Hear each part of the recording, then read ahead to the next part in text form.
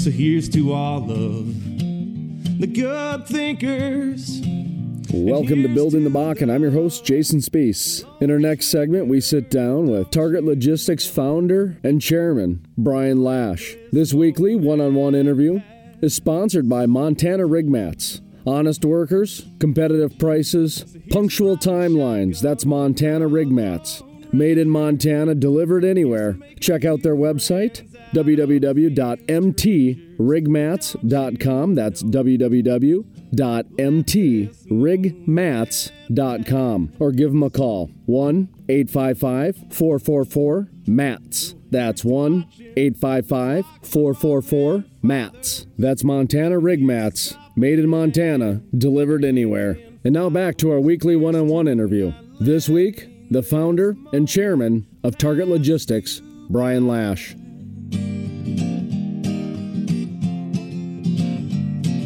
Brian Lash, founder and chairman, Target Logistics. Let's start with the maybe the genesis of Target Logistics. Okay, so I was on my way to medical school, got disenchanted, wanted to really be a businessman, and wanted to be in a business that let me do the two things that I love the most, which is sports and travel. So I started a sport travel company.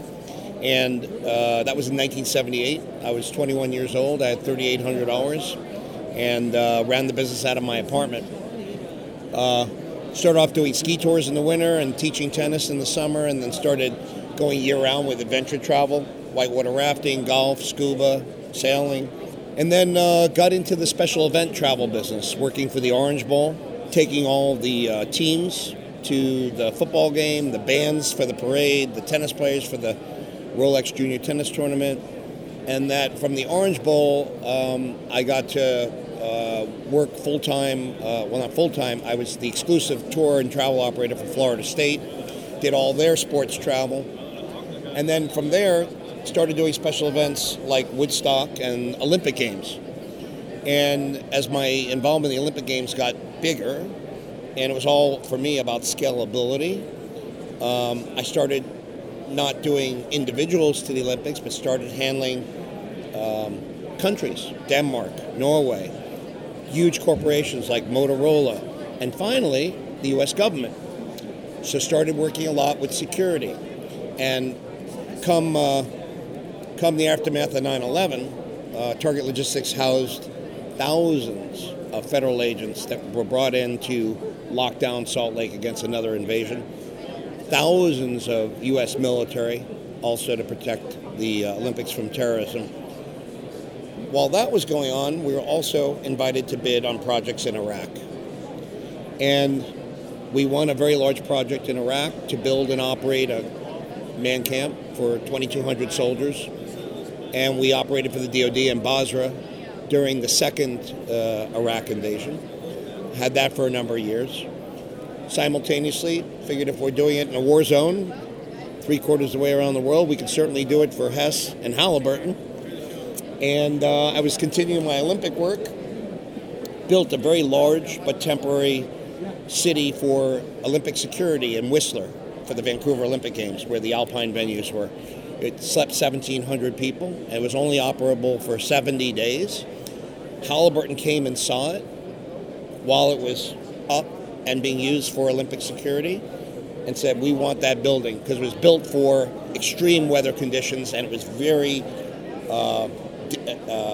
efficient. It took up a small footprint. It was tall. It was multiple stories, made of 185 8x40 containers. We moved that here to Williston, North Dakota in April of 2010, immediately after the Olympics ended in March. And that was our first asset here in North Dakota. Was Williston? Was Williston. But oddly, even though the whole camp, the lodge, was brought to Williston in April, we opened another lodge first that was made of more traditional modular projects, which today is called our Williston North Lodge. So that opened first. The Halliburton facility, now called the Muddy River Lodge, opened second. And in 2010, I was sitting right here. I had a booth at this show, and was literally writing orders, sitting at my booth. My whole life I spent trying to sell people on my products and services, but it was very rare that there was ever a line to sign contracts with me, and that's what was happening in 2010. I already had Halliburton as a client. Thank God, they're the greatest folks. Then we landed some other illustrious clients like Hess, and did a great job, and word spread, and we became the dominant player in our industry, not only in the Bakken but in the United States in a matter of 3-4 years. So, what do you make of the Bakken, just as a 5,000-foot view from your perspective and your background? As far as maybe where do you see it going in your industry, but also overall, because you do talk to a lot of very key people in the industry. Well, I'd like to find the next Bakken, but I don't know if it exists, because this, for us, in a great way, was a perfect storm. You have a lot of oil, you have good oil, it's efficient and economical to mine. You have a region of the United States that's fairly desolate with very little infrastructure and very cold. That adds up to a huge demand for life support, quality life support, or otherwise known as remote workforce housing. In Texas, there's a lot of oil, but there's also a lot of infrastructure. Lots of small towns, lots of fast food, lots of small motels and apartment complexes, and you can actually sleep in an RV if you wanted to and make it through the winter. So, as far as our growth here in the Bakken goes, we're very happy with our current position. We've probably got 60-70% market share. We have over 4,200 bedrooms here in North Dakota. We're running over 90%. We are very proud of what we've accomplished, but I still think there's some growth. We have some clients we're talking to about maybe expanding a few locations, but simultaneously we have some locations that are getting smaller, because we had the gigantic facility we built for Hess with 1,100 rooms and a 100-slot RV park, and that was for their gas plant, which is now done. So that's our only lodge that's not full, really, in North Dakota. So we're moving slower, but we still see a little bit of growth. I think we could grow another 10% in the Bakken in the next 12 to 24 months, or we may not grow at all, but we're certainly not going to shrink, because we are almost full. How many locations do you have now in North Dakota? In North Dakota, I think we have 11. 11? Former Governor Schaefer sits on the board of directors for Continental Resources.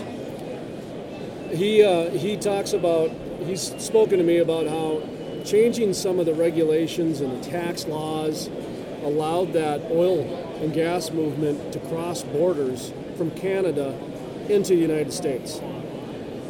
Canada and the United States have some different rules and regulations. How does that play into your particular industry? I've heard that Canada almost welcomes these manufactured crew camps, temporary crew camps, almost with open arms.